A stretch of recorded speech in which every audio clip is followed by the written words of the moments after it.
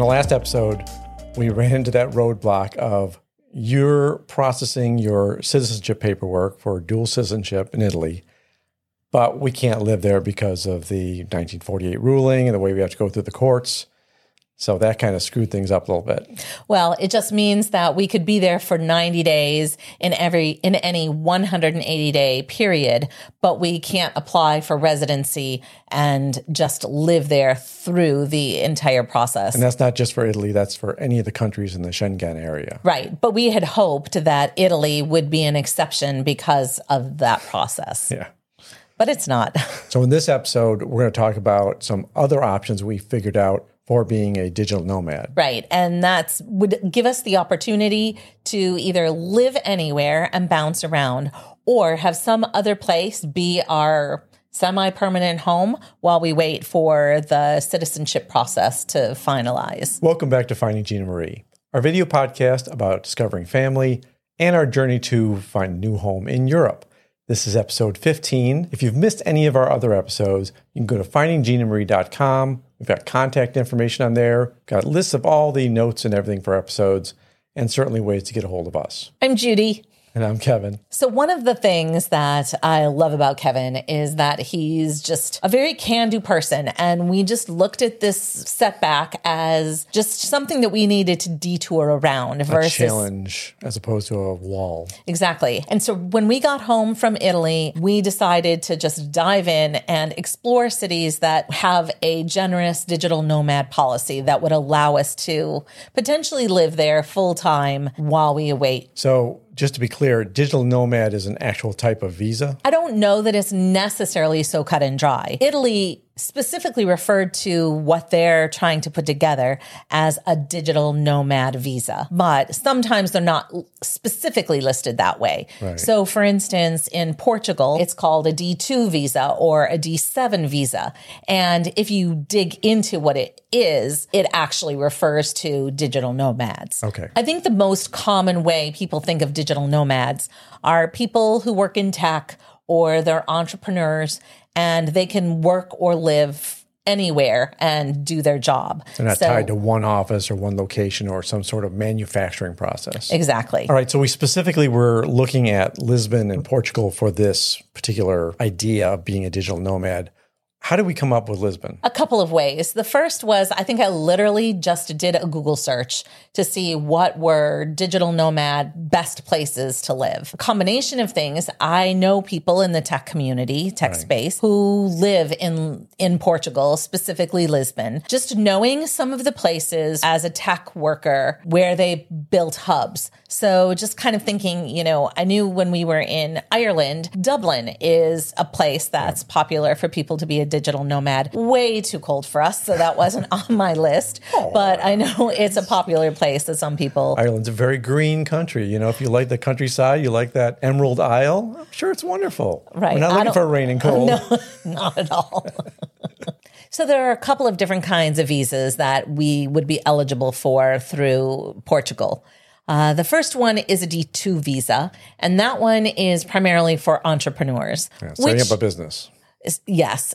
But the challenge of it is that you really have to be starting a business in Portugal, right, and you have minimum requirements that are a reasonably high bar for us. Yeah, we don't plan on setting up a shop or a restaurant or anything like that in Portugal. That's not the goal. Right. Then there's also the D7 visa, and that really is what they call the digital nomad visa. Yeah, the passive income one. Well, yes. It used to be primarily for passive income, but they've expanded it to allow people who have income from a foreign source. So, for instance, a U.S. citizen who is employed by a U.S. company that is just working remotely. Okay. Recently, some of the laws have tightened down. For the last 3 years, it's been pretty loose and easy. But I think as more people are flocking to Portugal, they're revisiting how fast and loose they're playing and handing out those visas. However, we had already kind of made a plan to consider Lisbon, so we're planning to go there and explore whether we would consider it as one of our options. But the D7 visa has a very low bar to entry. You have to have private health insurance to cover you for about 30,000 euro. You also need a Portuguese number. It's called a NIF, similar to a social security number. And you have to have a Portuguese bank account as a couple, about 10,500 euro in it, less if you're single. You also have to have a long-term lease in Portugal, ideally for 12 months or longer. There is a minimum stay requirement. Continuous stay of 6 months, or if it's non-continuous, it has to be 8 months. Basically, you're encouraged to stay 183 consecutive days just to be safe. I'm game. Let's do it. You also have to pass a background check and have a clear criminal record, which I think we're okay. But he looks kind of shady sometimes. I don't know. Sometimes I forget things. So I don't know what I did.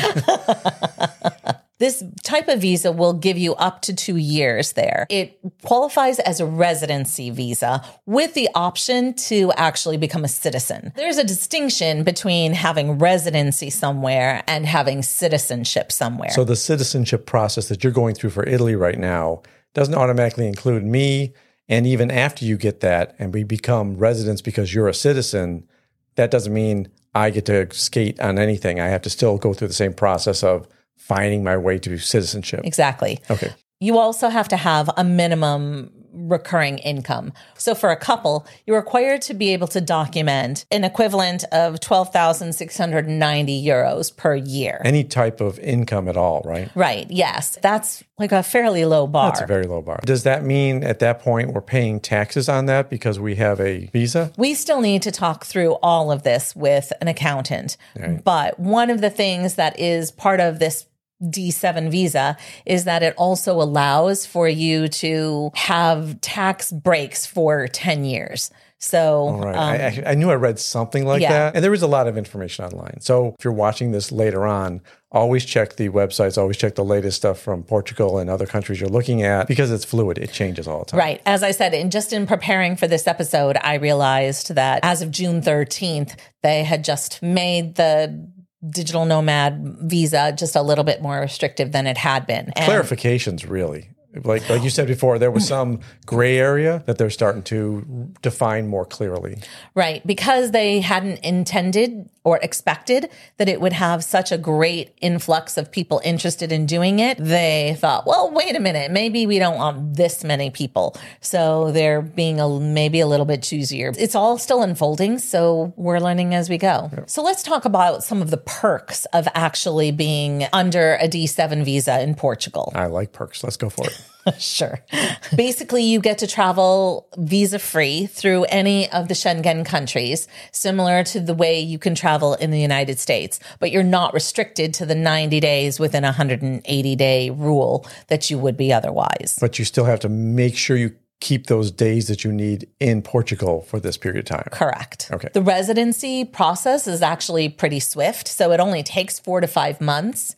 And it also is pretty simple. Maybe you feel more comfortable hiring an attorney or somebody to navigate the process. But it sounds as though the Portuguese system for acquiring a visa is pretty straightforward, and the residency requirements are pretty straightforward. There are people who will accept your money if you feel more comfortable using them. It is not really necessary. And that's actually a pretty big perk. Yeah, I've heard some good stories about how quickly people were accepted into the D7 program. And doing it themselves without having to spend a lot of money to get it done. This is not the same thing as getting a citizenship in a country. There's less paperwork. There's just these requirements. You have to show proof of them, and then you process the paperwork. Exactly. Speaking to the question that you asked previously, there's a tax break called Portuguese Non-Habitual Residency Program. You get to conduct any business as an independent professional, as opposed to if you don't have a visa, where in certain situations, you're not allowed to conduct business. So if you're there on a tourist visa, a lot of countries have certain restrictions. Even if you are a U.S. citizen living in some foreign country for 6 or 8 weeks. Right. Sometimes they will only allow you to stay a certain amount because then there's tax implications that U.S. companies don't necessarily want to have to navigate. Yeah, I know that for my job, they're offering a remote work program, but we, the employees, have to make sure that we're cleared legally for everything. So we can't do something wrong legally in the country as far as working there. We have to make sure we're okay tax-wise. Every country has its own rules, which makes it, you check on it, you make sure you're legal, and go forward. And also you can apply for citizenship in Portugal after only 5 years. A lot of other Schengen countries require much longer. For instance, if you have no Italian blood and you want to be an Italian citizen, you're required to live in the country for 10 years. Okay, that makes sense, because I remember you saying that before. So I think Portugal in general is very receptive to people coming in and starting businesses or living there as digital nomads, which was a big advantage. A lot of people were bragging about it, and specifically about Lisbon. They were saying that the community there is friendly to non-Portuguese speaking individuals. You can speak English, and they're fine with that. We don't speak it at all. I actually tried to learn a little bit of Portuguese when we started talking about maybe we're going to Portugal, and I found out I was learning the wrong type of Portuguese, as Judy pointed out. So there's two different types. There is Brazilian Portuguese and European Portuguese. Yeah. And although there's overlap, there are a lot of differences. And if you're going to be in Brazil, by all means, learn Brazilian Portuguese. But if you're going to be in Europe, you really should be learning European Portuguese, which is not available on Duolingo. Right. And that's what I was using. And Judy pointed out, I was like, you're learning Brazilian Portuguese. I went, I didn't know that. The weather there is really nice. Because it's a coastal town, because you're on the Atlantic, you're not getting the varied weather that you would normally get on an inland city. Yeah, it's just a very comfortable set of climates, especially in Lisbon itself. I don't know too much about all the other cities, but I would imagine that anything on the coast is going to give you more of that temperate weather coming in from the ocean. We're leaning towards exploring Porto and also, of course, Lisbon. How big of a city they actually will be to kind of meet our criteria remains to be seen. And that's one of the big things that we're looking at, the size of the city. If it's not a big enough city, then we're probably not going to get the services we're looking for, which means parks, some sort of metro system or something to get us around, walkability, bikeability, all the things we went through in our list. Even this trip we have planned for Lisbon, trying to get to Porto is not as quick and easy as it was getting from Bologna to Verona. That was a nice quick train ride. They're not so quick in Portugal, and that's one of the downsides of the country. Is it because it's not high speed? I think most of them are regional, and I don't think they've crisscrossed the country as much as, let's say, Spain has, or Italy has, or Germany is starting to. I think more countries have put in high-speed infrastructure for the trains, and Portugal just isn't in that zone yet.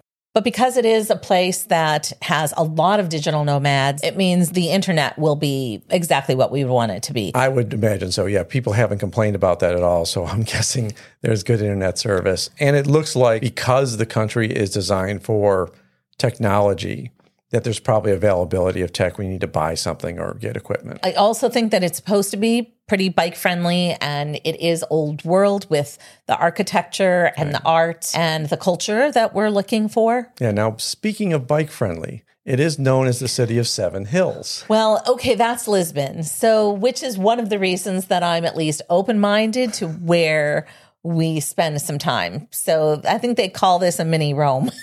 Yeah.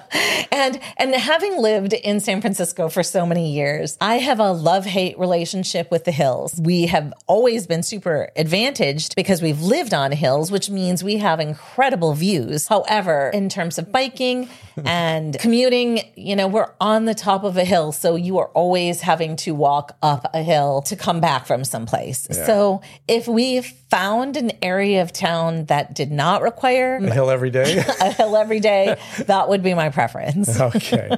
But it is nice, like you said, to be on a hill where you have a beautiful view. Maybe we can find a smaller hill. I don't know, something that maybe your older legs can get up and down. And watch it. Or, if Porto or another city is big enough to support the things we need, the parks, the infrastructure, the things we're looking for in a city, sure, let's go to one of those instead.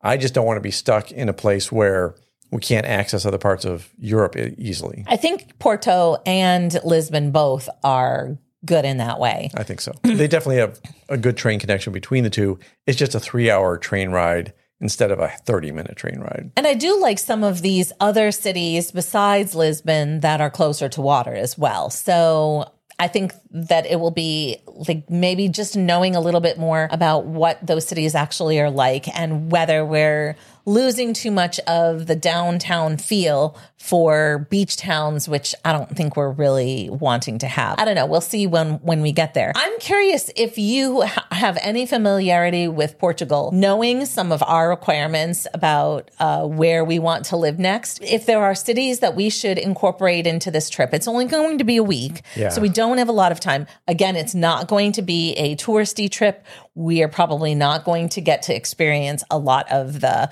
museums and those kinds of things, but it's going to be looking at neighborhoods and grocery stores and hills and hills. We are planning to at least get to Porto and Lisbon, but if there's a way to get to other cities, we certainly will try. It doesn't seem like we have enough time to get to the southern ones. I think they're pretty far away, but any cities you have, any ideas you have for Portugal, let us know in the comments. We'd love to hear about those. So now that we're planning this trip for Lisbon and Portugal, we also are starting to think about what do we need to do around here, this apartment, this space that we live in, to get ready for a move to Europe. We've decluttered once in moving from Houston to San Francisco. We didn't declutter enough to get to Europe if we're going to take suitcases only. So the next episode is all about our declutter process, what we're trying to get rid of, and our preparation for downsizing to be a digital nomad. If you're enjoying following along with us, please make sure you're subscribed so you don't miss any episodes. Give us a like on YouTube. If you need to find out anything more about Finding Gina Marie, please go to findinggina.marie.com. There's contact information. There's links to other episodes and ways to just find us on Twitter. Until next time. Until next time. I put my marker down. Chapter break. So rude. Don't I just talk when I need to? I'm the talent. Well, wave your chest at me. I'll wave your chest at you anytime I want to. Ready? Speak talent. Is my Speak Lord talent. Finished? That's going. That's going too. I'll decide what's going or not. I'm the editor.